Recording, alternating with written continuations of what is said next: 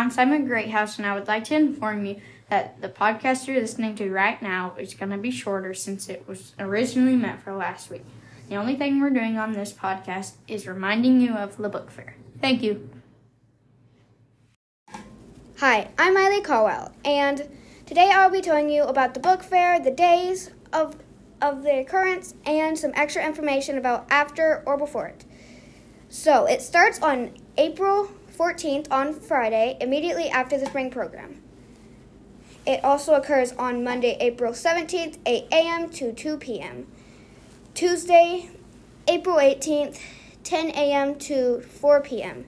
Wednesday, April 19th, 10 a.m. to 4 p.m. After the book fair is over, Wednesday afternoon, teachers will be able to pick out free merchandise. If you want to make a pile of wish items earlier, that is fine. The dollar amount teachers will have to spend will not be available until after the book fair closes to the public, Wednesday evening.